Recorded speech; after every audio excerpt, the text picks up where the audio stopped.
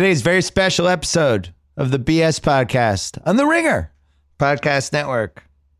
Brought to you, as always, by ZipRecruiter. You don't need a high hiring IQ to put Denzel Washington in your movie. He's a bankable A-list movie star. He's coming up on this podcast in a second. But if you're looking for hiring in a normal way, try ZipRecruiter. ZipRecruiter's powerful technology scans thousands of resumes to find people with the right experience for your job. My listeners can try it for free at ZipRecruiter.com/BS. 80% of employers who post on ZipRecruiter get a quality candidate through the site in just one day. ZipRecruiter, the smartest way to hire. We're also brought to you by our friends at Rocket Mortgage by Quicken Loans, who are excited to introduce their all-new Rate Shield approval. If you're in the market to buy a home, Rate Shield approval, a real game changer. Here's why. First, Quicken Loans will lock your rate up for 90 days while you shop. The crucial part, if rates go up, your rate stays the same. If rates go down, your rate also drops. Either way, you win. It's the kind of thinking you'd expect from America's largest mortgage lender. To get started, go to rocketmortgage.com/Bill Simmons. We're also brought to you by theringer.com, where it is mid-July, which is really when we hit our stride. There's nothing to write about. There's nothing going on. Just baseball. Guess what? People don't really care about baseball that much. Great. Well, we have Brian Curtis writing about the end of the LA Times Sports Desk. We have the battle for the best movie trailer since 1990. Chris Ryan wrote this one. You can go. There's a bracket. You can do your picks. I think The Social Network is the best trailer probably of the last 40 years. But that's just me. Jabari Parker's Homecoming. Kevin O'Connor wrote about that. Michael Bauman wrote about Manny Machado. Where's he going? One of the few great baseball stories right now. Who's trading for him? I hope he stays in the American League because he's on my League of Dorks team. Allison Herman wrote about Sacha Baron Cohen's Who is America show, which I thought was pretty uneven, but the last segment was unbelievable and must-watch television. And then Ryan O'Hanlon wrote about the 6 takeaways from 2018's World Cup. Classic story from my end. I had planned to wake up and bet on France and Mbappe scoring a goal and thought the game started at 11 and was out late on Saturday night and woke up at about 9:10, which is late for me, and the game had already started. Classic. I'm terrible at gambling. Coming up, Denzel Washington, and then after Denzel, we are going to call my friend Nathan Hubbard to talk about the Yacht Rock concert that I went to on Saturday night that had to be seen to be believed. We taped Denzel on Friday at the Four Seasons. He was doing a junket for Equalizer 2, but we were able to get a solid 40 plus minutes with him. He does not do a lot of sit downs. Really, really fun. Really, obviously a bucket list situation for me. Now I have to redo my bucket list. Denzel was at the top. I got to get Hanks. I got to get Nicholson. I don't think Nicholson's very realistic. Stevie Nicks, if you're listening, you're on the bucket list. I'm ready for you. Billy Joel, another one. I like people who have had great careers and are willing to go back and talk about some of the stuff. There's really no athlete on my bucket list. There's a couple coaches. But if you have any bucket list ideas for me, and don't send me like stupid ones, send me like the real ones. Send me the OGs, the ones that you can't believe I haven't had yet on the BS podcast. Email me at themailbag@theringer.com. We have had an incredible run here, and we have zipped through a lot of people. Denzel was way, way up there. And in particular, there was one question I wanted to ask him, which you'll hear during this pod, about a sports movie that he made that I've been obsessed with, whatever the real answer was, and he gave it to us, and it's phenomenal. Denzel coming up first. Pearl Jam.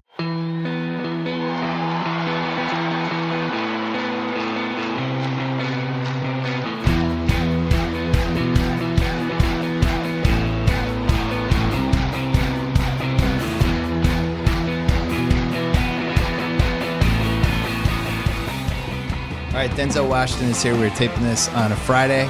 This is a bucket list episode for me, even though he's a Yankee fan and a Laker fan. But I feel like we get along anyway.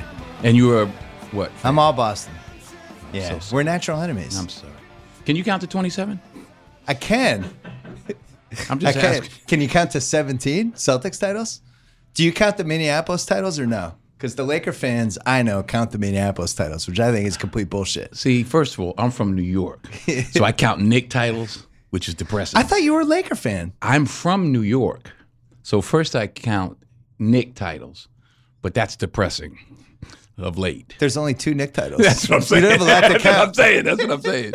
But I've been out here a long time and through the Magic era and the Kobe era, and now we're at the what era are we at now? What would you call this? I would call this the LeBron era. The I would call LeBron this era. the Here Comes LeBron era. Who else do we need? More, What else do we need? more good players. Like what? Like where? I thought Kawhi was coming. I just assumed it was both of them, and then came to realize LeBron just wanted to live in Los Angeles, and he doesn't.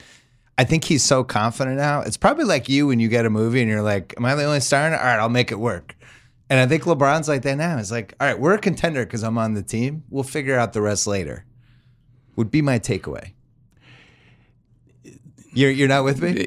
Listen, I went to school in San Francisco, Yeah. and they got a lot of guys on that team up there. They do. They have And 4 if you top don't- 20 if guys. you don't have a lot of guys, you're not going to beat them. He must know somebody else is coming. That's what I'm talking about. What else is gonna what? Well, who do you want to come? You still follow this stuff. Well, obviously we need a on-ball defender. You just used we. You are a Laker fan. Yeah, I got Laker tickets. Okay. Yeah, All right. we're talking about the Lakers. Yeah. I've But had tickets you for- said you were a Knicks fan. I am. Are you a sports bigamist?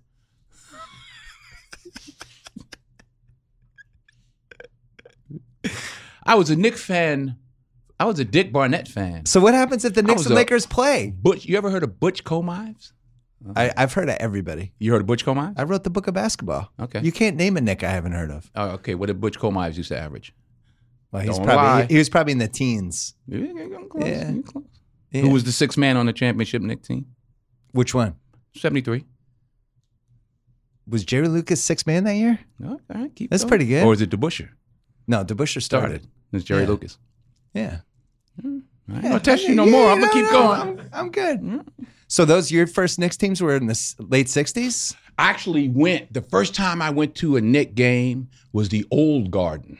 Oh. Yeah, my mother's boyfriend, I think, took me. And they had posts in the Old Garden. And somehow we got the seats where that was.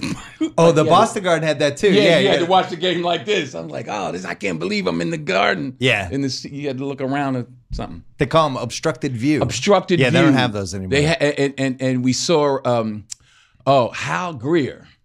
Oh, you're going way back. Yeah, the 76ers, right? Yeah. Hal Greer was playing on the 76ers. I think he shot a jump shot, foul shot. Yeah, that's right. Yeah. With a little bit to the left. A little bit to the Yeah, left. yeah. That's right. Did you get to see Russell? No, never saw Russell. Nope. Do you have an opinion on the whole greatest player ever thing? Because if you got to see Russell on TV, at least you're qualified. I never got to see Russell. Yeah, I must have seen him on TV. Well, but the basketball wasn't that big then. Right. You'd see tape delayed games. Yeah. The playoff game, even the finals sometimes back in those days were tape delayed. That's what I remember. My family had Celtics season tickets. And when they won in 1981, it was in Houston and the game was tape delayed. And I went to bed and my dad woke me up for the tape delay game and we tried to pretend we didn't know who won. Now it's like the internet era. You'd never be able to do that. No.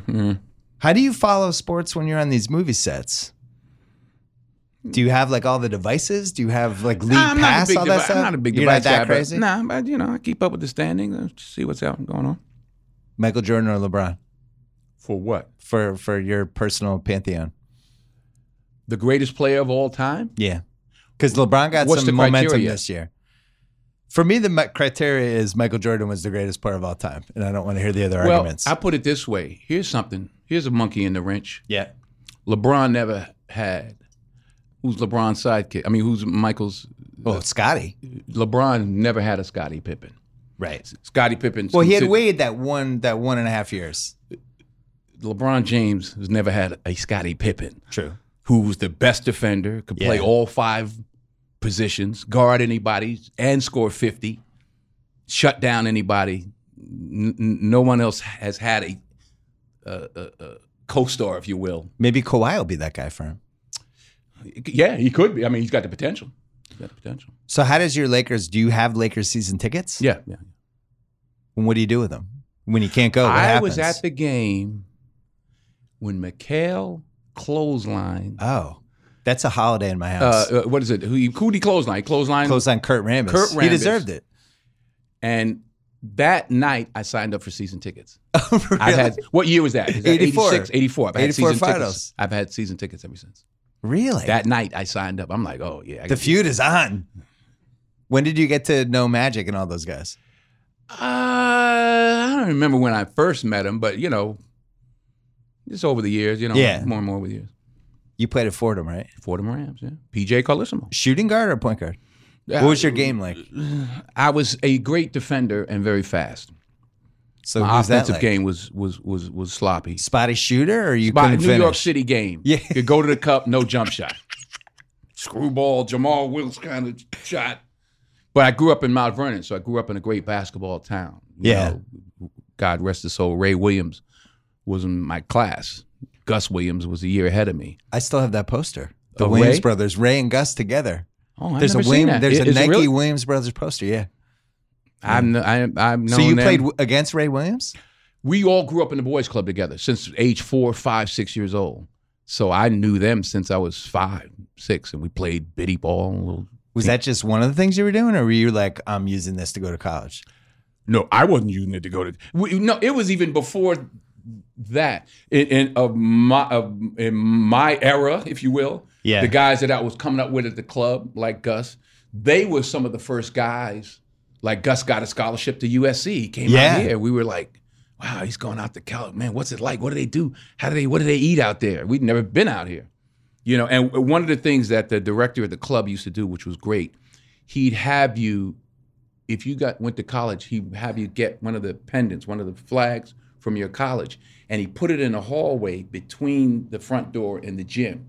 So everybody who went to the gym, you had to walk through this sort of walk of fame, but you were like, oh, wow.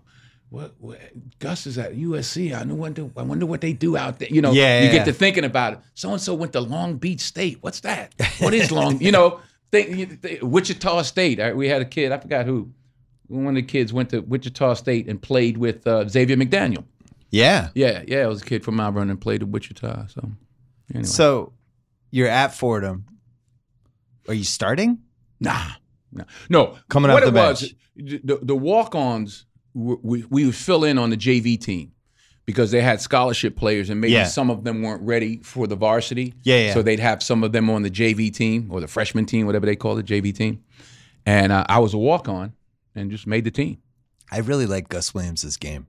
Smooth. I thought he was one of the most underrated 70s guys. He actually should have won the Finals MVP the year they won it. That's correct. He was like 27 He a led game the or team something. in scoring. I used to love seeing him in person. I still have the Sports Illustrated cover. Yeah. Gus on the cover. It was a great era, the late 70s, because all the ABA guys came in. That's right. And there were all these good point guards, and they all were a little different than the old school point guards. Right. And you had like Kevin Porter and Gus Williams, all these, then Isaiah eventually, and Tiny. And, right. Archie. What was his name? Archie Clark? Archie Clark. Yeah. Archie Clark. Chicago, right? Yeah, Chicago. Yeah, Archie Clark. I've always wanted to ask you this. This is my number one question. Anytime I was like, if I could ever get Denzel on the podcast. So the He Got game, you against Ray Allen. Mm-hmm. He's supposed to beat you. The story I've heard was he was supposed to beat you like 11-0 or whatever the final score was. And they staged the game and you're playing it. You're ad-libbing the game basically. You're just playing it. Right. And you decided to score the first 4 points and Ray Allen didn't know that was going to happen. Is that story true or not true? The whole time I told Ray I wasn't good with my left hand, which I wasn't. Yeah. All I was doing every night was practicing left hand. Every night, 2-3 hours. I'm like, oh man, I don't have it. I never let him see me practice. Yeah. So if you ever go back and see the movie again, first thing I do is start going left. And he doesn't see that coming. He doesn't see it coming, and I got lucky. Some shots started going in. Yeah. Then it got good to me. Now Now the New York's coming out of me. Now I'm bragging. I think I ran around. You did. By the you time did a I lap. ran around twice, I knew I was already done. I'm like, all right, I'm good. I could not have gone back to Mount Vernon if he beat me 11-0. So he thought he was supposed to be you 11-0 and had no idea you were going And to do I this. let him think that he was going to beat me 11-0. So you rope-a-doped him. That's correct.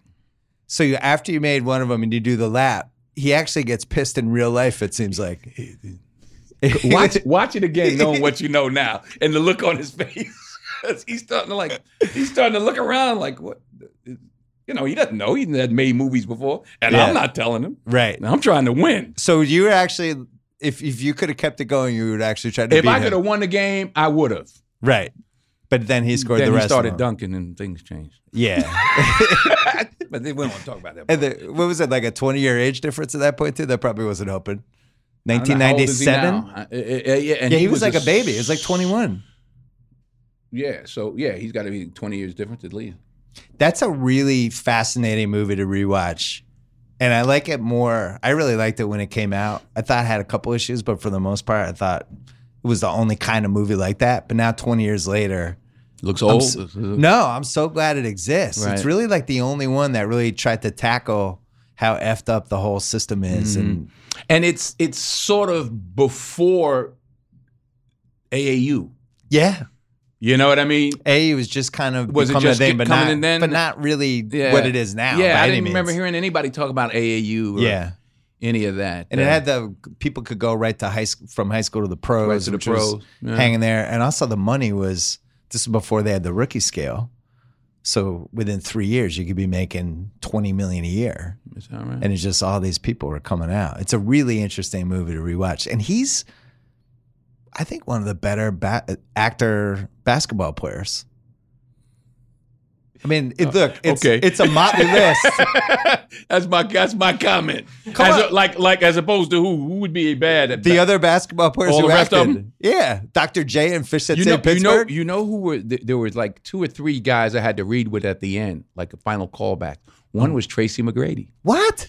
I don't know if I read well. You got to ask Tracy if you see him, whether I met him or I looked at his tape. I just remembered he hadn't made any money yet. Right. So he had this suit on. I remember the suit being a little shiny, like it'd been ironed a lot. Yeah. Tracy McGrady was one of the kids that they were thinking about. That's so funny you had that memory because I remember going to Celtics games the year he was a rookie and he was hurt. And he wore this suit on the bench, and it was like, oh, look how he's so cute. He doesn't have like real NBA money yet. Like he didn't know how to. Probably the same. He's like suit. 18. He's from South Carolina. Right. He'd been in the league for like 7 months. So who do you remember? Who else auditioned for that or no? Ray Allen, Tracy McGrady, Stephon Marbury. I don't know because that was Spike and him were friends. Yeah, well, yeah, a bunch of them ended up playing. Steph. What was the guy who played for the Knicks? That was on the. I forgot some of the. They were, Allen Houston. Allen Houston and a big guy. There was one of the bigger guys, like a power forward kind of size guy. It had to be somebody younger. Maybe like a couple Charles, of guys from Kentucky. Oh, Walter McCarty. Those guys are in the movie. Yeah. Do you ever go backwards and think about your old movies, or are you just like on to the next one? On to the next one. I don't look back. What happens if you're flicking channels and they come on? You don't pay. It's not like watching a whole movie. I'm not going to sit there and watch the rest of the movie. No. You know, there's no like nostalgia that kicks in? No. Nothing? No. When did that shift? When did you like, I'm here, I belong, I'm just going to the next one? When the first time I got the next job. That's when that shifted. You know, yeah, that's great, but I'm over here. You know. When you had St. Elsewhere, which is a big show for me, because Boston, that's right. St. Eligius. So The White Shadow is my favorite show of all time. And Bruce Paltrow, who created that show, did St. Elsewhere after, and it was set in Boston. Right. So needless to say, big hit in my house. But that was your first break, right? No. I mean, first like steady job break. No, I had done a couple of movies. You did Wilma, you did Carbon Copy. And some plays and a stuff? Soldier's Play. We won the Pulitzer Prize. Oh, that's pretty good. Yeah, and we, you know. So, yeah, I was on my way. So you knew you take a TV show, but you can also do movies on the side. I didn't know that was going to work out that way, but I was hopeful. What do you remember about St. Elsewhere now? Because that was a really influential show. Now we're in the era of like peak TV, and that was kind of the show for. Yeah, I don't know. I haven't seen it. So it's like all blur. Yeah, that's rearview mirror. Is it true you are kind of a method actor when you are inhabiting a part? You get really into that part and there's shades of the character that cross over and you just go deep?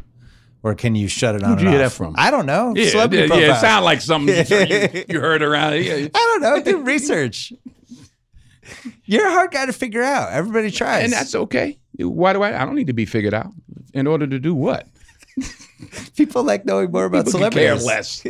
No, you're wrong on that. Yeah, people can listen. People care. I would say somebody like you've been in my life, since the early 80s, but I feel like people feel like they know you just from these movies. Like they feel like you're part of their life, like an uncle or something. You don't sense that? No. Wait, I don't. Uncle Denzel. Are you guys with me on this? Uncle Denzel. My staff was the most excited that you were coming on the podcast out of anybody. I mean, you have a lot of cachet. Well, thank you. You don't see it. You're just going from movie to movie. Well, you're living your life. I'm not like I'm walking around with 100 people telling me that I'm, my doo-doo don't stink. You know what I mean? I'm living. I'm not living in some bubble where people talk to me about me or right. I'm just, I got to put the garbage out. I got things to get done. At what point in your career did you feel like you could get any movie made, basically? I'm waiting for that to happen. Oh, come on. I don't know. I don't think of it in those terms. I'm not interested in that. I'm interested in what's good on the page. It's a good script, and I think it's something I can interpret. Then, so what would be the checklist? Are you number one? If it's a good script, number one script. Number two, who's directing it, or do you worry about that later? It depends. That sometimes because the director may be attached. Sometimes you. Well, no, even if the director's first, the script's always first. It's not like I go, I want to work with, well, that's not true either. If Spielberg said, I want to work with you, then I'd say, okay. You haven't worked with him yet, though, right? No, he's never asked. He's never asked? No. Come on, Spielberg. Who else have you not worked with? Have you worked with Leo? DiCaprio? Yeah. No. I won't work with anyone with the name that ends with O. Oh, that's one of your rules. I haven't. Nobody's whose name ends Pacino, DiCaprio, De Niro. Oh, that's right. You haven't done Pacino or De Niro either. Spielberg. Scorsese. None of the O's have called. It's all right, though. Well, you and Leo could do a Laker fan drama. Oh, yeah. It'd be a drama right now. Yeah. Let's take a quick break from this interview with one of the greatest actors of all time to talk about Audible. They're offering the largest selection of audiobooks on the planet, whether you're hiking, sunbathing, road tripping, enjoying downtime outdoors. Audible lets you fill your summer with more stories like Shoe Dog. My wife listens to Audible in the car when she's driving the kids around because they don't really read that many books because they're kids and they have video games and stupid things to do all day. So she forces them to listen to books. She just listened to Shoe Dog, the story of Phil Knight, with the kids in the car. And now they know a ton about Nike. This could be you. From right now until July 31st, Amazon Prime members can get Audible for $4.95 a month for the first 3 months. Get a credit for any audiobook in the store every month. And if you don't like the one you pick, you can exchange it with no hassle. Plus, your audiobooks are yours to keep forever, even if you cancel. Go to audible.com/BS or text BS to 500-500 to get started. That is Audible, AUDIBLE.com/BS or text BS to 500-500. Again, Amazon Prime members get Audible for $4.95 a month for the first 3 months. It's like getting 3 months for the price of one. After that, it's only $14.95 a month. The offer ends July 31st, 2018. And while we're here talking about things that the Simmons family uses, if you're like me and you're not so great at planning ahead, I've got some good news for you. Our friends at Hotel Tonight have an awesome app that help you find amazing hotel deals at the last minute. Book next week tonight or book next month tonight. Hotel Tonight. All it takes is 10 seconds, just 3 taps and a swipe. No long, endless lists of a zillion hotel choices. Hotel Tonight only shows you the best deals at the best hotels. Perfect whether you're a planner or you like to leave things to the very last minute. As you've heard me say many times, I've used it for multiple soccer tournaments in various parts of Southern California. I'm targeting August for the next time I use Hotel Tonight. It's going to happen. With Hotel Tonight's HT Perks program, the more you book, the better the deals get. Unlike other loyalty programs, where you're trapped into staying at boring chain hotels. That's not the case here. Start scoring amazing deals at incredible hotels. Download the Hotel Tonight app. Right now, back to the man who once played Jesus Shuttleworth's father, Denzel Washington. I do feel like the Lakers, they kind of stumbled into LeBron. You know, in some of the other eras, like Shaq, like Jerry West, like carved out cap space for him. You know, the Kobe they got, it was a really smart trade. And Wilt, West, Baylor, all that stuff. But this was the first one where he just wanted to live in LA, and it was a famous franchise, and it didn't really matter what was their last 5 years. You think that's all it is? What else do you think it is? Tell me. Ask Magic. Well, there's some magic too. Yeah, ask Magic. It's a little more than that. It's not just that. Well, Magic as a mentor, I think, is part of it, right? I think that's a part of it. Yeah, I think I agree. And I think it seems like and would be a wise decision. I mean, obviously LeBron's doing all right, but Magic is a very wise, very smart businessman. For where LeBron, this is why I thought it was going to happen for a year, where LeBron has wanted to go, and he's been pretty clear where did you think he wanted to go? I thought he was going to go to the Lakers. I've been saying it since last summer. Yeah. Because it was the most logical move for the stages of what his career have been, and now it seems like he wants to be a billion dollar businessman. And who's better learning from the Magic? Has left. He's going into year 16, which like Magic played like 11 and a half or 12 and a half. Bird played like 13. Isaiah played like 14. Jordan on and off was like 15. And the stuff we see now with these 2010s athletes, I don't even know how to calculate it anymore. Like he was really good in year 15. Only Kareem has done that. You know, so I don't know how many is stuff left. they do now. What's that? Well, that's the thing. Himself in the ice cold, the hyperbaric chambers, all that stuff he does. You needed that for He Got Game. You could have got like 3 more points. I need it tonight when I leave here. The Equalizer 2, which I loved. I especially loved that he lived in Boston. But you have fight scenes in there, and it's a pretty physical movie. Like, how do you stay in shape now? At this point in your life, help you actually, you know, and the training that you do in preparation. I mean, I don't remember exactly how many months in advance we started training, but 2 to 3 days a week, you start training with the guys and learning the patterns, and you know, it's physical. Is it all that? It's almost like dancing. You're remembering the patterns of the moves. It is, but it's the as I grab my knee. Yeah. It's the twisting.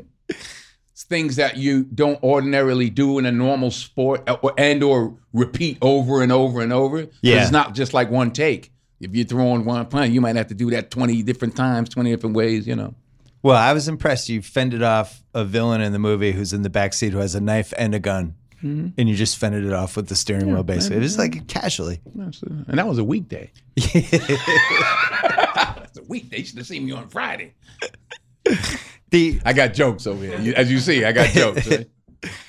Right? When they came to you with the sequel, were you like, I already did the Equalizer? How are we doing this different this time? Todd Black is he's the producer and my producing partner. We've done a lot of films together. He developed the Equalizer for me. He said, just, you know, when I'm ready, I'm going to give you the script, and I'm telling you, this is the one you should do. Yeah. I said, all right, we'll see. And that was it. He, you know, when he handed it, I read it on a Friday. I called him. I said, when do you want to start? And, you know, we had good success, and here we are again. Do you think about the balance when you're doing projects where it's like, I just did an action movie, I shouldn't do another one? Absolutely. I just finished The Iceman Cometh on Broadway. Yeah. Eugene O'Neill. I heard it was great. So to go from, I was doing Eugene O'Neill last week. Now I'm talking about jumping off of buildings and kicking. But, you know, I like that. I like being challenged in different ways. And I love the theater. That's actually my first love, not movies. What other actor has challenged you the most doing a project? Not a competition.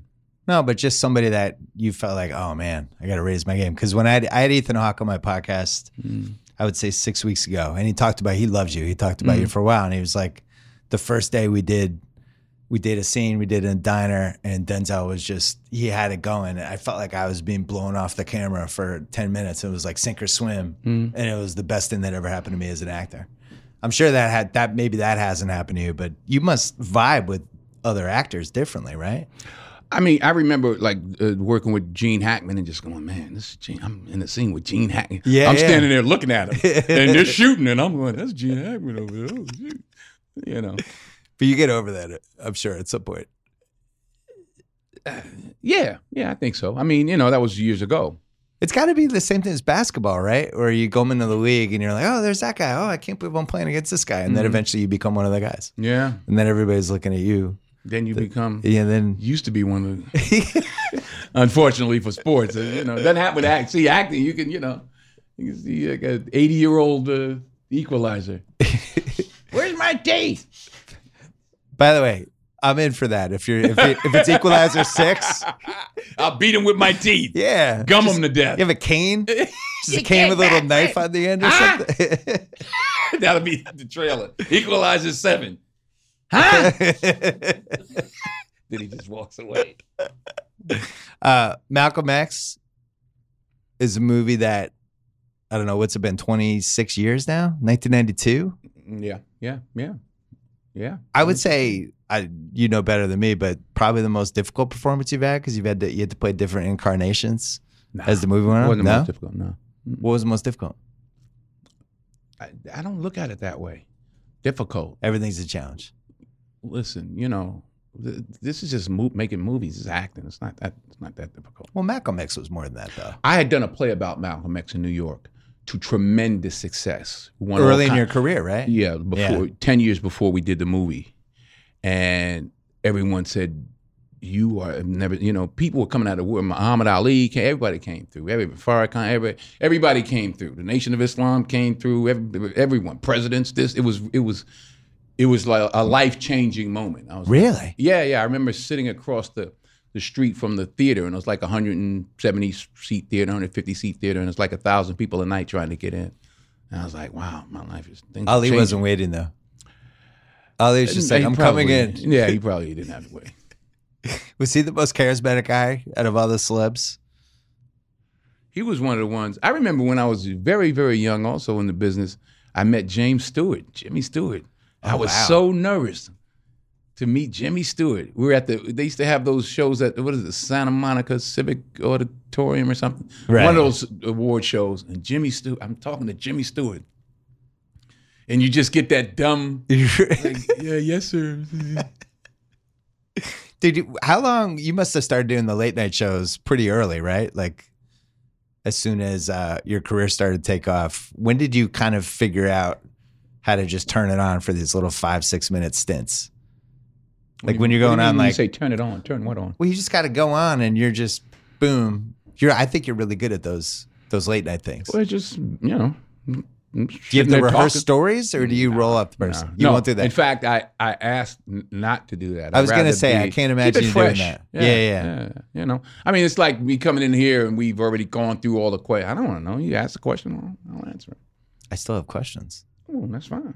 Remember the Titans? I still have answers. Remember the Titans? No, I don't remember. I told you I got answers. You've only done that one, and he got game for sports movies as far as I can tell, right? Am I forgetting something? Hurricane. Oh, Hurricane. Yeah. Is that it? I think that's it. I enjoy remember the I feel like That's like every frustrated football coach and father.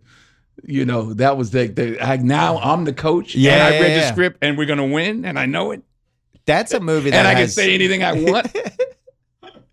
That's a movie that has legs, but also has legs in NBA arenas on the Jumbotron. I'll tell you, here's a steal in that movie. I say to one of the kids, I said, you're killing me, Petey, you're killing me. There's some footage from old NFL films, and there was a guy named Whitey, and one of the coaches or something yells, I said, you're killing me, Whitey, you're killing me. I don't know what coach says that, but I actually stole it from watching one of those NFL film for the NFL films with the music? Yeah. Your son is an actor now on Ballers. Did you know he was going to be an actor, or was that a surprise? I knew he was talented. Yeah. But you never know what a kid wants to do, and he was pursuing football and got quite far, as far as the St. Louis Rams. Yeah. Yeah, so once I saw him up there, I was like, God, what have I done? Got this kid into this. I didn't know he was going to get that far. Yeah. I'm figuring, a little Pop Warner, an 8-year-old league, move on. But it was so violent. I was like, I couldn't believe how violent it was. I remember I called him. He was in training camp his rookie year. And he said, Dad, it's violence.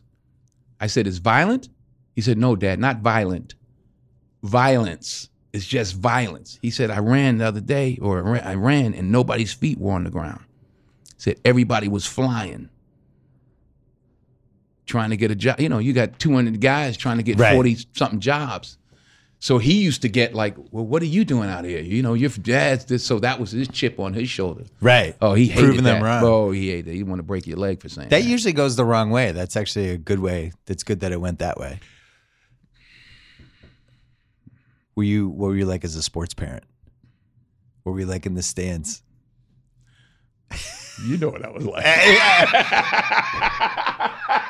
Exactly. Get the ball. Give him the ball. Yeah. Go. Give him the ball. Give it to my son. You probably could have intimidated the coaches. Good. Did he play hoops too or no? Yeah, he played a little basketball. His brother was a little better at basketball. In fact, they won the whole championship, but his brother had a good team. He played with the kid that made the Lakers, Darius Morris.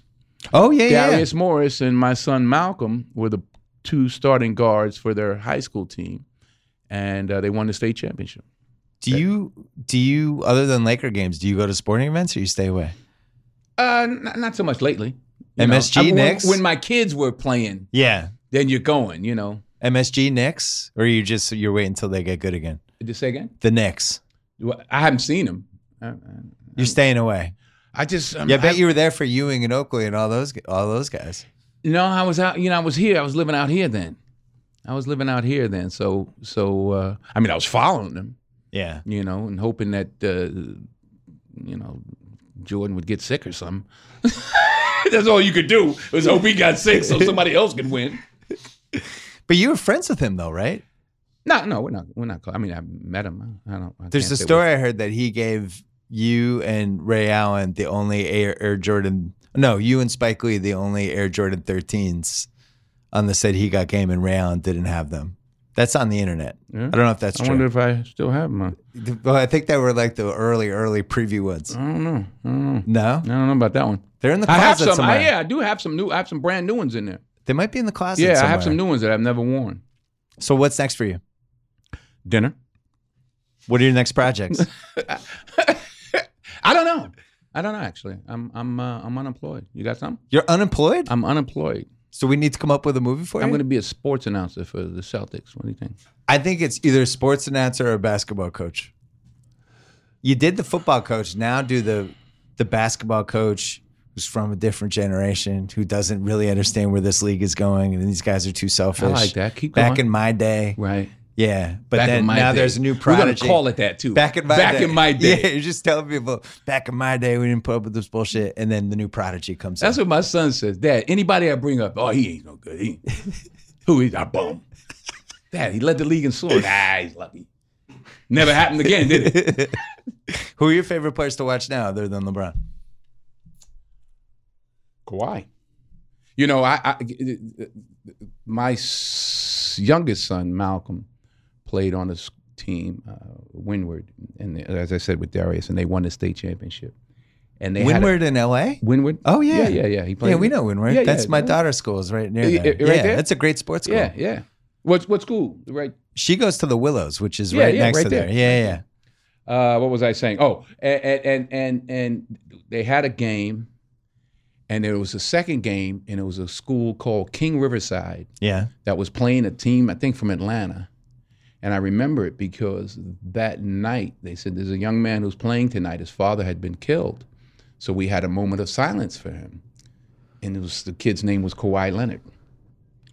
And he had about 29 points and 27 rebounds. Oh, my God. And I figured, oh, wow, this kid's inspired by, losing his dad, and what a game. And no one knew, oh, no, he'll be able to do that for the next 20 years. Yeah, seriously. It was quiet, very quiet. I remember he was just very shy. Oh, now he's so loud now. Yeah. Kawhi Leonard. I think it was King Riverside he played for. Him and LeBron together would be really interesting because I think Kawhi loves being on good teams, but doesn't want kind of the burden of being the night-to-night star and the voice of the team. Like when when you're in a good team, you also have to be the voice of it to some degree and be the public face of it. I don't think he wants any of that. I think he just wants to play They hoops. get shooters, though. They do. I didn't like their Golden signings. State shoots threes from half court all night. I know. So it doesn't matter how well you score 2-point baskets if they're scoring three. 19-year-old you would not have liked this era of NBA of bombing 25-footers. Nobody goes to the hole anymore. Yeah, nobody goes to the hole anymore. That's true. Do you like the 3-point or the 2-point era more? Just as a fan, because some people That's a good love the question. way they play it now. It seems more open now. Yeah, You know, I mean, when you look back at some of the old, it's very cluttered. it's very cluttered Yeah. and slow, and it was an inside out. The game truly now is outside in. It's not inside out. I mean, you look at what's happened just and I'm not knocking him, but in the time that Dwight Howard's been in the league, Yeah, it's gone from an inside out league to an outside to where he has no position. By the way, it's okay to knock Dwight Howard. He's out. The thing that was the hardest thing for me to adjust to this decade was fast breaks with the guys on the wings going out instead of toward the basket. Right. And I still am not totally used to it. And that's just how everyone. And then if you go and you watch high school now, that's what they do. That's in high what they're school. doing. Yeah. Because remember the old 11-man drill where it's just like 3-on-2 Right. constantly, and all of it was about trying to get layups. And now I think 11-man, they just veer to the corners. Right. Jack up threes. Right. I would make threes illegal until like 10th grade if I was the sports czar. Don't even take them. Learn how to play without the three until you're 16. Then you can jack them up for the rest of your life. If you want. And dads would start putting their kids in AAU teams and not playing in high school. Yeah, that's true. I'd have to do it for AAU too. Although AAU has bigger problems, I think. Well, are they having problems now, AAU teams? Well, yeah, I think I don't know. I don't know. I'm out of all of that. Not a huge fan of the AAU. So when you go to these games, do the players talk to you during the games? Like you're sitting courtside or wherever you're sitting. Usually, do they seek you out and talk to you? No, not seek me out. I'll excuse me. It depends upon when I get there. But, you get the nod? Yeah, you get the, I'm busy right now, D. I can't act like a fan, especially the other teams. They come to town. You get the, right. It's all good. And that's it? Nobody talks shit to you from the other team? You've never had a Spike Lee, Reggie Miller moment? Spike's, no. He's a willing participant. He loves talking. I went to the game with him. I'm like, man, sit down. Sit down, man. He's a fan. I tell you what, though. I liked his book. They love him in New York, man. Oh, yeah. We left the Garden. I'm like, where's the car? He's like, car, we're going to go get the train. And they love Spike. How many times you worked with them? 4? Inside Band, Mo Better Blues, Malcolm X, He Got Game. Is that it? Yeah. So you guys are due. Call him up. Tell him. Don't tell me. One tell more. him. You got to do an NBA one. You have to. You got to do one basketball one. About how the Knicks beat the hell out of the Celtics. Don't get quiet now. That would be, but that's the thing. That would be a science fiction movie. That would be a movie. A fantasy movie, yeah. right? The only way that would happen is in a movie. The funny thing is the Knicks have been really terrible for 70 years. What's wrong? When you think about 2 titles in 70 years, it's the biggest city in the world. All the players that have come out of there, they were first. It's kind of impossible. I think they made the finals like 4 times. And now destinations don't mean what they doesn't mean anything. Maybe LA because of the entertainment industry a bit more for those like a LeBron or somebody that's interested. Yeah, he's in pretty that. unique though. Yeah, he's unique. I think 2 things that changed this decade the most. One was the player empowerment and the players just flipping the switch, and the players are now in control of the league in a way that we've never seen. The other one is it doesn't really seem to matter where they play. Like Westbrook is one of the 4 most popular guys in the league, and he's in Oklahoma City. Yeah, but he's a beast. He's unique. Yeah. We want to see him. Right. I mean, we don't get to see that many Milwaukee home games. With Giannis. That's what I'm saying. You don't. But when Giannis gets there, I think you'll see Giannis. Yeah. I just think about what it was like when I was growing up. Like I saw the Iceman George Gervin like 7 times in my life. 3 times in Boston and 4 times on TV, and that was my experience with him. Unless they made the playoffs, I don't know. I'm jealous of all the people now. They just have basketball at their fingertips. You want to talk Yankees Red Sox? 23, 24, 25. How we doing this year? I'll tell you this. You need pitching. That's how you're doing. No, I'm in Boston. Fenway is one of the most beautiful parks. Thank you. You know, when I went, I was the first Equalizer. I went to a game, and I realized why they call those parks ballparks. Yeah. Wrigley Field. No, not Wrigley. Wrigley Field. Cubs play. Yeah, Wrigley Field. Who else has a ballpark? It's really Fenway those Park. two. No, isn't one? Isn't another? Camden Yards is kind of like that, I guess. There's another old one. Pac Bell is newer, but old. No, it's another old one. No, they got rid of all of them. Yeah, They're all Candlestick. gone. I'm actually sad they got rid of Yankee Stadium. I know they made the similarly robot Yankee Stadium, but right. I don't know. I like the old one. The sitting in the third deck where it's like when you walk down, you might just fall over and fall to your death. Like it was harrowing up there. I was in Chicago one year doing, I think I was going to do the Oprah Winfrey show, and we rode past Wrigley Field. So I told the driver, pull over. Yeah. And the guy was out there. I said, sir, he said, yeah, come on in, Denzel. Everybody always wants to come in. You want to see the ivy, don't you? I'm like, yeah. So I ran in. Now I'm running around. I didn't slide. There's nobody in there but me and the guy that's opened the gate. And I'm running around. I'm bouncing into the ivy. You know, you're a kid. But what tripped me out was how small the dugouts were. Yeah. In that, they're like little tiny. Everyone was tiny back then. I guess. Everyone was like dugouts 5'8". were little and funky. Yeah. Little funky dugouts. Fenway is one of those things when you walk in, it really is genuinely amazing. It's magic. Yeah. You see that wall and it's like, oh my God, this is like a monster. sports movie. I'm excited the Red Sox-Yankees rivalry is back. Because I think it got really fun there during the Pedro Manny versus Jeter and all those guys era. And then it kind of slowed down. And now this year, there's a lot of talent on both sides. Good. Baseball needs it. Sports needs it. Yeah, I'm a little worried about baseball. We've been talking about that on my podcast. Has it been going down? The attendance is going down. I think with people under 30 who are now, it's the whole ADD generation. And it's too just slow. Huh? It's too slow. And I don't know how you fix it. Basketball is like perfect. Even soccer's really gained steam. You know, people are really into the World Cup. Like, I never thought that would happen. But baseball's, it seems the demo is getting older and older. It's in that Equalizer 6. And you know, because they're not neighborhood teams like they used to, you know, there's not as much of the local fan base that's going to go all the time to go see their Yankee, or you know what I mean? Yeah. And it's expensive. It's expensive. It's super expensive. Got to pay for $200 parking. a day? No, it's friggin' expensive. And you got to pay for the parking. It's 6 hours. $10 hot dogs. I think one of the things that ruined it, though, is the TVs are nicer. And I can watch the Red Sox at home on a nice TV in the HD. And it's like, why don't I need to leave the game? I remember I'm right here. I went to a World Series game at Yankee Stadium.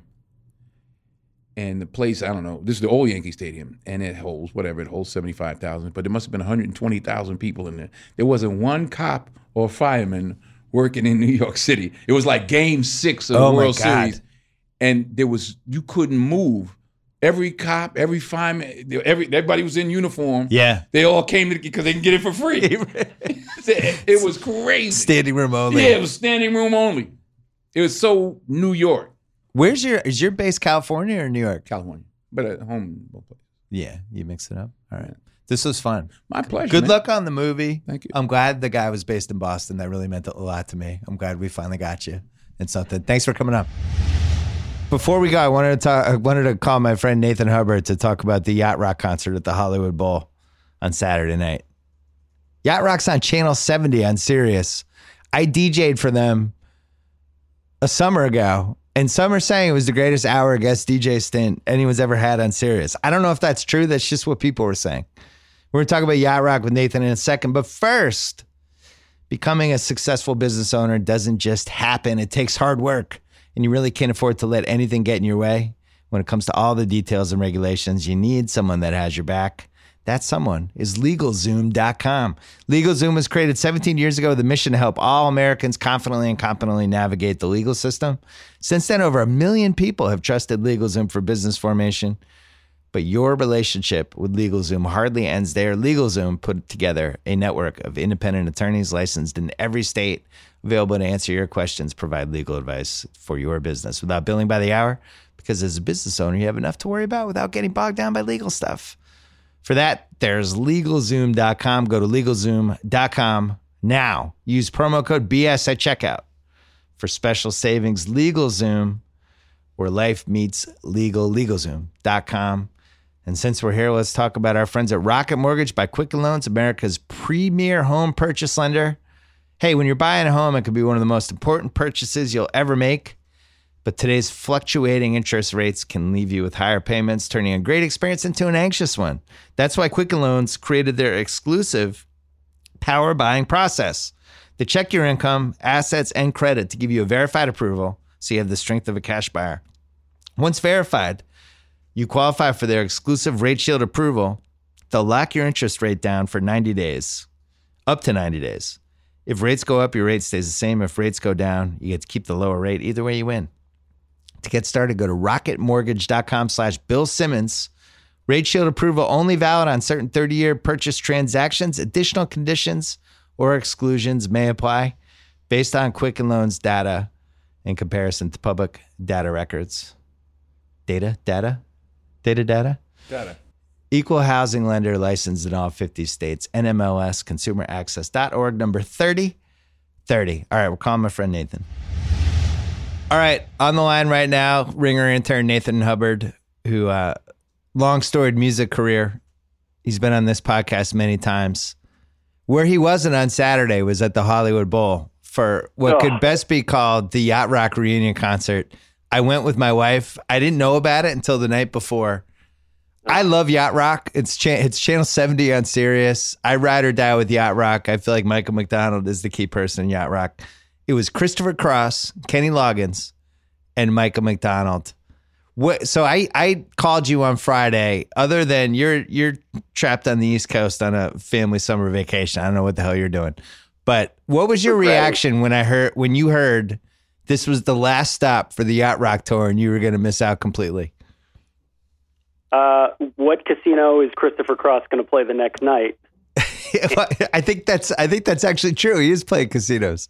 He is. All three of them went back to the casino circuit the very next night, independently. I will tell you that Hollywood Bowl was packed to the gills. How many does it hold? Like 18,000, 20,000? Yes, 20. I might have been my wife was like the 7th youngest person there. I was like the 10th youngest person there. It was bougie, old LA people. And it was glorious. It was everything I wanted. It started out with Christopher Cross came out, and he needs backup singers now to hit some of the key notes to his classics. What I respected was he only played 4 songs. He basically had 4 hits, right? Banged out the 4 hits, and that was Never it. Never Be the Same, Sailing, Arthur's Theme, and Ride Like the Wind. Yeah. And Let's Hit the Craps Table. Yes. Comes out. Seemed relatively sad, but also happy because he was playing in in front of a whole bunch of people. He was a massive musical artist, I would say about 36 years ago, and the Sailing has really been the iconic Yacht Rock song, I would say. So, saves. Listen, Christopher is the guy. Video killed the radio star. That is Christopher Cross. Right. Like he has a body built for radio. He has a voice built for radio. And the video era just filleted him. He just could not get over the hump. Yeah, he looks like a pit boss at not even a casino in Vegas, like in the outskirts, like in Prim, Nevada. He's like the night shift pit boss. That's the vibe that he had. But I'll tell you this. After he played the first 3, actually the third one I think was Sailing, and the 60-plus-year-old guy next to me, the riffs of Sailing start, and the guy goes, "Here we go," very excitedly. It was pretty great. But so after Sailing does Ride Like the Wind, and he's like, "I'd like to introduce my good friend Michael McDonald." And McDonald comes out, the crowd goes crazy. Michael McDonald, it's been a while since the glory days. It's been about, what, 36, 37 years? I disagree with you. I think he's the best. But what was the problem? He's looking rough. He's sounding rough. Does not look rough. He oversins now a little bit. Yeah, that way he sort of plays the character a little bit. Yeah, he's definitely like really belting it out. He's kind of singing out of the side of his mouth now, like Sly Stallone. He's still eating the microphone. He's putting his gut into it now, which he didn't always have to do. But it was still great. So he comes out. They do Ride Like the Wind. Crowd goes nuts. He leaves. Change. Kenny Loggins comes out, who is somewhere between 70 and 90. I don't know the exact age. Looks fantastic. I don't know if he had work done, but if he did, congrats. He looks like Lee Greenwood now. He's had so much work done. And I'll tell you, great stage presence still. And the ladies love Kenny Loggins. And, as you point out, well, do your riff about his 80s hits. Well, so Kenny, I have two riffs. One is that Kenny is the only guy who really went from the soft, wussy, like 70s, like pre-yacht rock singer-songwriter to dead in the middle of leading the yacht rock parade to actually making it into bona fide 80s music. And that's something we need to talk about is what actually made the transition. House at Pooh Corner was 1971. This Is It was 1979, and Danger Zone was 86. There's almost nobody who actually put out hits that long and survived the three whitest eras in American music. So good on him. But the craziest thing about Kenny did you mention Footloose? Exactly, because he had three hits for three of the greatest 80s movies ever, right? Caddyshack, Footloose, Top Gun. I don't know that there's anyone in the history of music who's written, besides John Williams with the Star Wars stuff, nobody's written three massive hit songs for three massive, huge movies like that, ever. He also, I have a vague memory of This Is It being the theme song of the 1980 Winter Olympics. Is that possible? I don't know. The Russians no. Probably this is Lake Placid. This is the one we won. Exactly. But the Russians, that the hockey memory takes over for me. I can't remember Kenny Loggins. So he came out, he sang a couple old school 70s songs, moved into the yacht rock era a little. And at this point, I'm really focused on a Stevie Nicks introduction. Right? Because you want her to show up. Yeah, and Whenever I Call You Friend, I think is one of the best 10 to 12 yacht rock songs ever. Stevie's not coming within 20 square miles of that gig.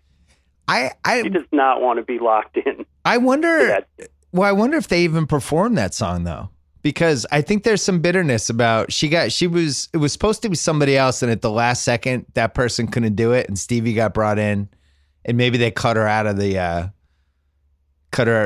royalties, or maybe she got a bad deal. You're telling me Stevie has a beef with a fellow musician? I'm shocked. Yeah, well, that's the other thing. She probably put a curse on Kenny Loggins. So anyway, they didn't sing that. And Lindsey Buckingham. Oh, the list can keep going. She turned 70 recently, by the way. Happy birthday to Stevie. I still want you on my podcast. So instead of introducing Stevie, he introduces his good friend Michael McDonald, who comes back out and sings This Is It. And I got to say, it was great. And I just don't know if anyone has ever just kind of come in as the backup Robert Horry / type on songs better than Michael McDonald, with the possible exception of Nate Dogg. Is there anyone else you can think of? He is the greatest backup singer of all time. There is an awesome SCTV sketch where Rick Moranis plays Michael McDonald doing the backup part on Ride Like the Wind. Yeah. YouTube it, where he just runs in off the street out of his Oldsmobile and just gets into the studio in time to sing that part and then blazes off to his next thing. He is the greatest backup singer of all time.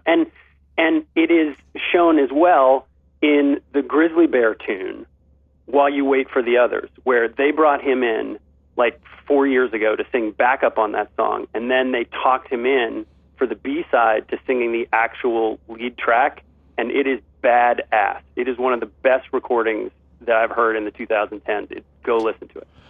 I left out the crowd at this thing, not just the age of the crowd, but the people who were a little bit younger who were there. I was kidding when I said I was in the top 10. There were people in their 30s and 40s there. Come on. There was a lot of yacht captain hats. People were dressed up like yacht people. They were, what are those white yacht caps that people wear? What are those called? I imagine that it was like a Trump rally, except progressive people in white hats instead of red hats. Yeah, it was a liberal Trump rally. The people were wearing the blue blazers with the white polos and the hats, and really Did they get there in into time it. for Christopher Cross, or was it so sad he was playing to an empty Hollywood Bowl? No. People were there. It said it started at 7, but it really started at 8. So Kenny killed it. That's like what you tell your grandfather for Thanksgiving dinner, so he True. shows up 15 minutes late. Well, Pete, you can bring your own food when it's a Hollywood Bowl sanctioned event. So a lot of people brought like their own wine and food and stuff like that. Highest Chablis consumption per capita of any event of the year at the Hollywood Bowl. Yeah, you bring in your own edibles, whatever floats your boat. So here's the thing. Here's the other thing that we need to talk about with Yacht Rock. So when Anthony Bourdain died, did you see Questlove's playlist? Yes, it was like So 600 he made songs. 600, right? Because he was in the kitchen with Bourdain one time. Bourdain was playing Billy Joel, or Billy Joel came on and Bourdain banned it. He's like, I don't know Yacht Rock in the kitchen. First of all, is Billy Joel Yacht Rock? No. Question number one. No. But number two, when Bourdain died, Questlove made a 600-song, what he called Yacht Rock playlist, designed to posthumously convince Bourdain that Yacht Rock is really awesome. And first of all, when Questlove is carrying the torch for Yacht Rock, you know it's for real. But that playlist contains everything from like Bonnie Raitt, I Can't Make You Love Me, That's not Yacht Rock. to all the way back to like Michael Jackson Rock With You. So Questlove has a very, very broad definition of what Yacht Rock is. Mine would be significantly narrower. I don't think Billy Joel makes it. No, God, no. I did this when I did the guest DJ stint.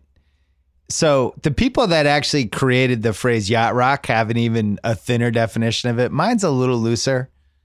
For me, it's like, first of all, it has to be able to be played on a boat. I think is the number one thing. If it doesn't make sense on a boat, and not a boat that's going like 60 miles an hour, but like it's kind of cruising, it's heading back toward the dock. Everyone's on their second bottle of wine. You're not sure if the guy driving it might actually crash into the dock on his way there. And the sweet Basically soothing, a typical Saturday for you. yeah, and the sweet soothing sounds of Michael McDonald are kind of playing as everybody's just kind of hoping the guy can get the boat in the dock without knocking the dock over. That's one. Two is I feel like McDonald has to be in every 3 to 3.5 songs. Right. So if it's like a Yacht Rock 2-hour marathon, and three more than 3 songs go by without Michael McDonald, somebody's done something wrong. So, and then hold on, one more, third one. Yeah. There's a huge difference between 70s soft rock and the 70s singer-songwriter rock and yacht rock. Yeah. You know, and the people that run the yacht rock station, God bless them, fucking Air Supply is not yacht rock. It's just not. No. Simon and Garfunkel is not yacht rock. Billy Joel's not yacht rock. We have 70s soft rock as a category for those people. That's not yacht rock. Rupert Holmes' Escape Pina Colada, that Pina Colada song, that is yacht rock. And the other terrible Rupert Holmes song, the phone line song, whatever that song is. Yeah. What song is that? That song's yacht rock. Bad songs have to be considered yacht rock too. But you know, the funny thing with there's more Michael McDonald songs that don't even really get thrown into the yacht rock mix like they should. Like I Gotta Try and One Step Closer, like some of those Doobie Brothers. To me, the iconic yacht rock performance is on YouTube. It is the Doobie Brothers farewell concert in San Diego. They did 2 of them. Farewell before we do our next farewell tour. Well, this is when in the early 80s when somebody said it was a farewell concert. And then the Irving Azoff method for making bands lots of money. We actually thought it was the last time we'd see these people, not knowing that they would be back a year later. This is what you two should have been doing since 2005.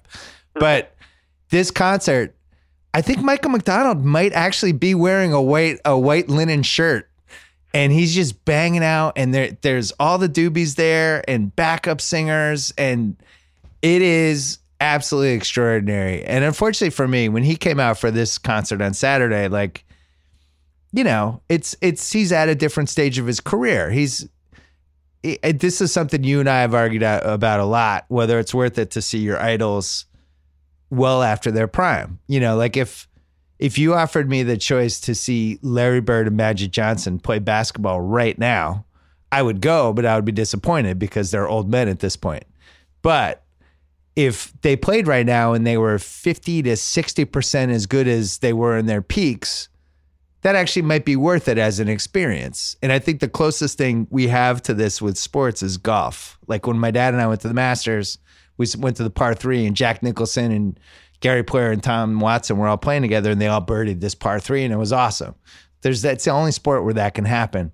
You are more forgiving with older people continuing to play music. It doesn't bother you as much, right? Well, because at this point they're basically just playing to a backup track, right? Yeah. Like Paul McCartney shows are still awesome, even though he's like 80. Yeah. That said, I'm not sure that I want to go see the Elton John, last farewell tour because I don't think Elton can sing anymore. And hasn't been able to for 20 years. Mail it in. And I watched 3 hours of Periscopes of the Friday and Saturday night Yacht Rock shows. So I'm with you that Michael doesn't totally have his voice, but he's still, he was still bringing fire throughout that entire show. Yeah, he brings the energy. I agree. Yeah, and certainly like more than Kenny and Christopher Cross can sing. So I'm still in on Michael McDonald. I'm still in too. I think I had spent so much time in the late 70s and early 80s with them. You forget that people are now 35 years older. It is interesting though. I think Billy Joel has kept his voice the most of all the people that we grew up with. He cheats a little bit though. In concert, he like transcribes pieces lower. He's playing them now in much lower keys. Well, that's the move. Try to fool you. That's what Michael McDonald was doing too. The lower stuff he could really hit. The higher stuff that you really have to belt out was having a little trouble with. He either has to transcribe it down or punch himself in the balls for 3 hours before the show. He did not play "You Belong to Me." I think that the girl he wrote that about might have sued him or something. Who knows? My favorite part was that he came out and said, "Tonight we're going to dedicate this to love because love lasts forever." And then 2 songs later, he played "I Keep Forgetting We're Not in Love Anymore." That's the thing. And this is why I want to do the podcast with him so badly.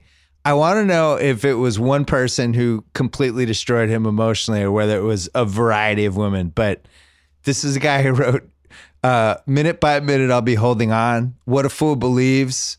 I keep forgetting we're not in love anymore. I can let go now." It was whoever destroyed him in almost apocalyptic way.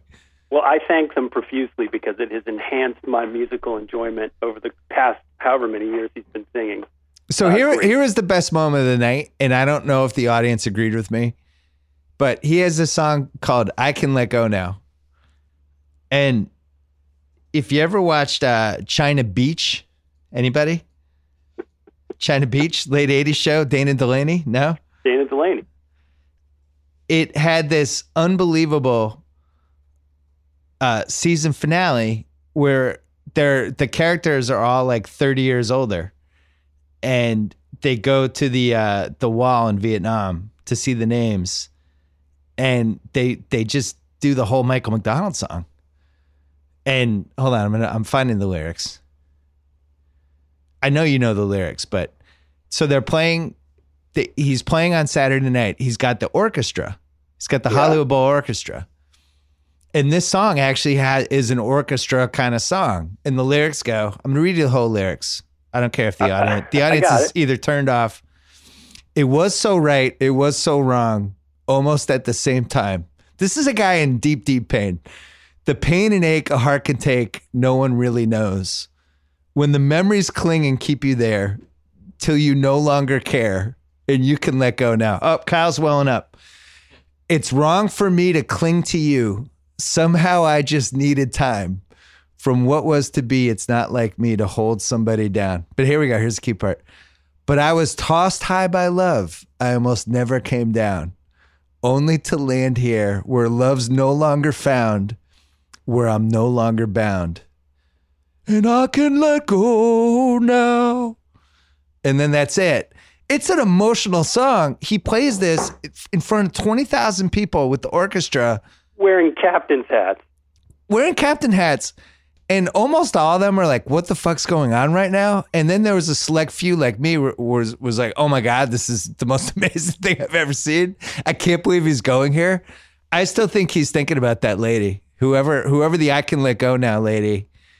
I think when Facebook came around in 2006, 2007, he probably friended her he reconnected with. Yeah, maybe there are a couple DMs back and forth, and now he's just monitoring her Facebook, even though she's like in her mid 50s, living in Monterey, or mid 60s.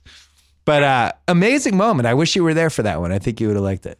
I wish I was there for the whole thing, but thank God for technology. I watched every song both nights on the internet, so I was with you in spirit. So it ended with "What a Fool Believes," the iconic isn't even a strong enough word, Doobie Brothers song, and one of the Yacht Rock pinnacle songs. And he kicked a verse to Kenny. Kicks a verse to Kenny. Kenny comes out and tries to bring the energy. And then all of a sudden it's like, hey, here's Christopher Cross. And he came out. And it was a Yacht Rock jam. It was a Yacht Rock orgy. And that's how we ended the concert. They didn't give him a verse, right? They just gave him a guitar solo.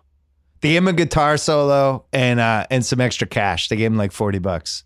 Yeah. Extra to come Cross out. Is, unfortunately, he's like the guy in Beavis and Butthead who always wore the wing shirt, or like Merman in the He-Man cartoon. He's the guy that nobody really wanted to hang out with, but knew a little bit too much about music, and so we let him hang around. Poor Christopher I feel Cross. so bad for Christopher. So this is what I realized at this concert, because they filled it to the gills, 20,000 people.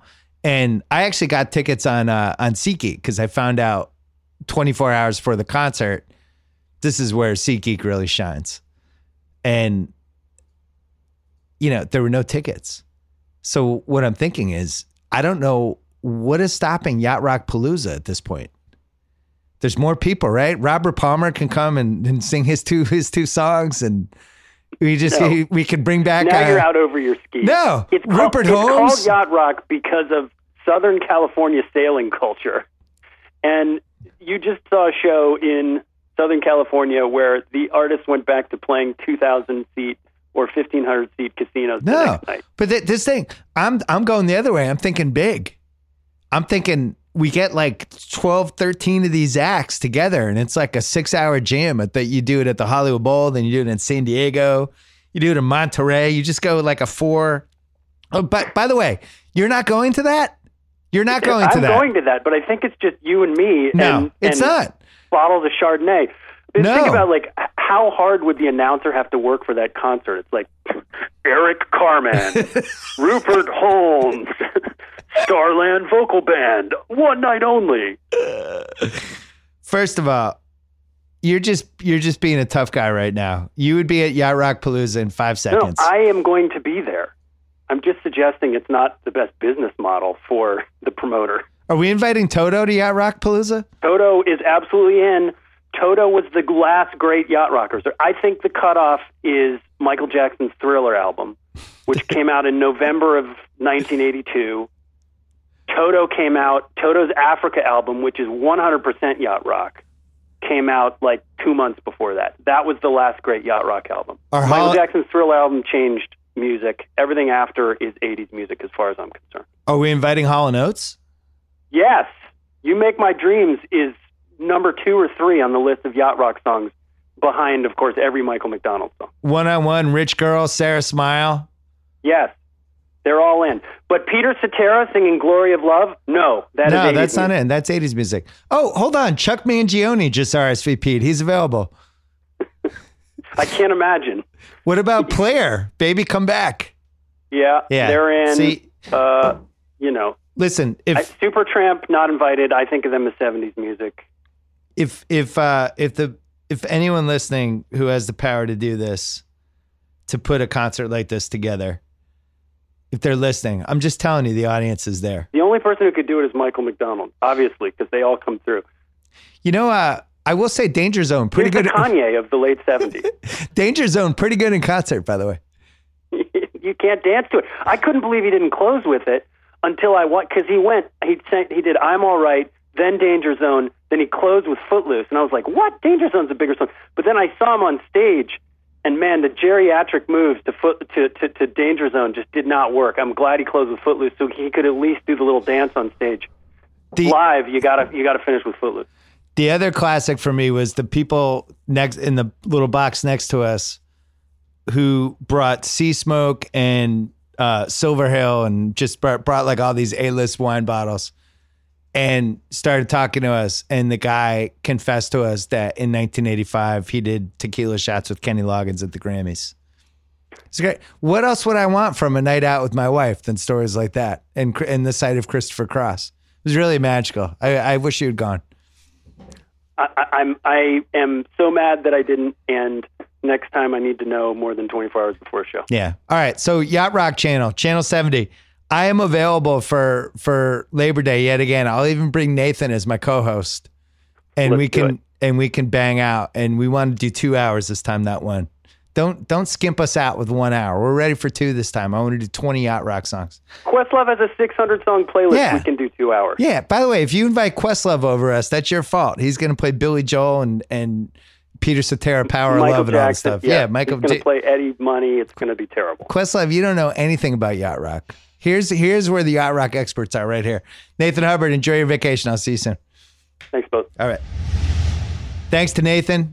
Thanks to Denzel. Thanks to ZipRecruiter. Don't forget to try them out at ZipRecruiter.com/BS. Don't forget to go to TheRinger.com. We premiered the Ringers 11 trailer today. Oh, yeah. New movie coming out, The Ringers 11. And also the best movie trailers of the last 30 years. You can vote right now on the bracket that we put up. Back later in the week with more. Until then.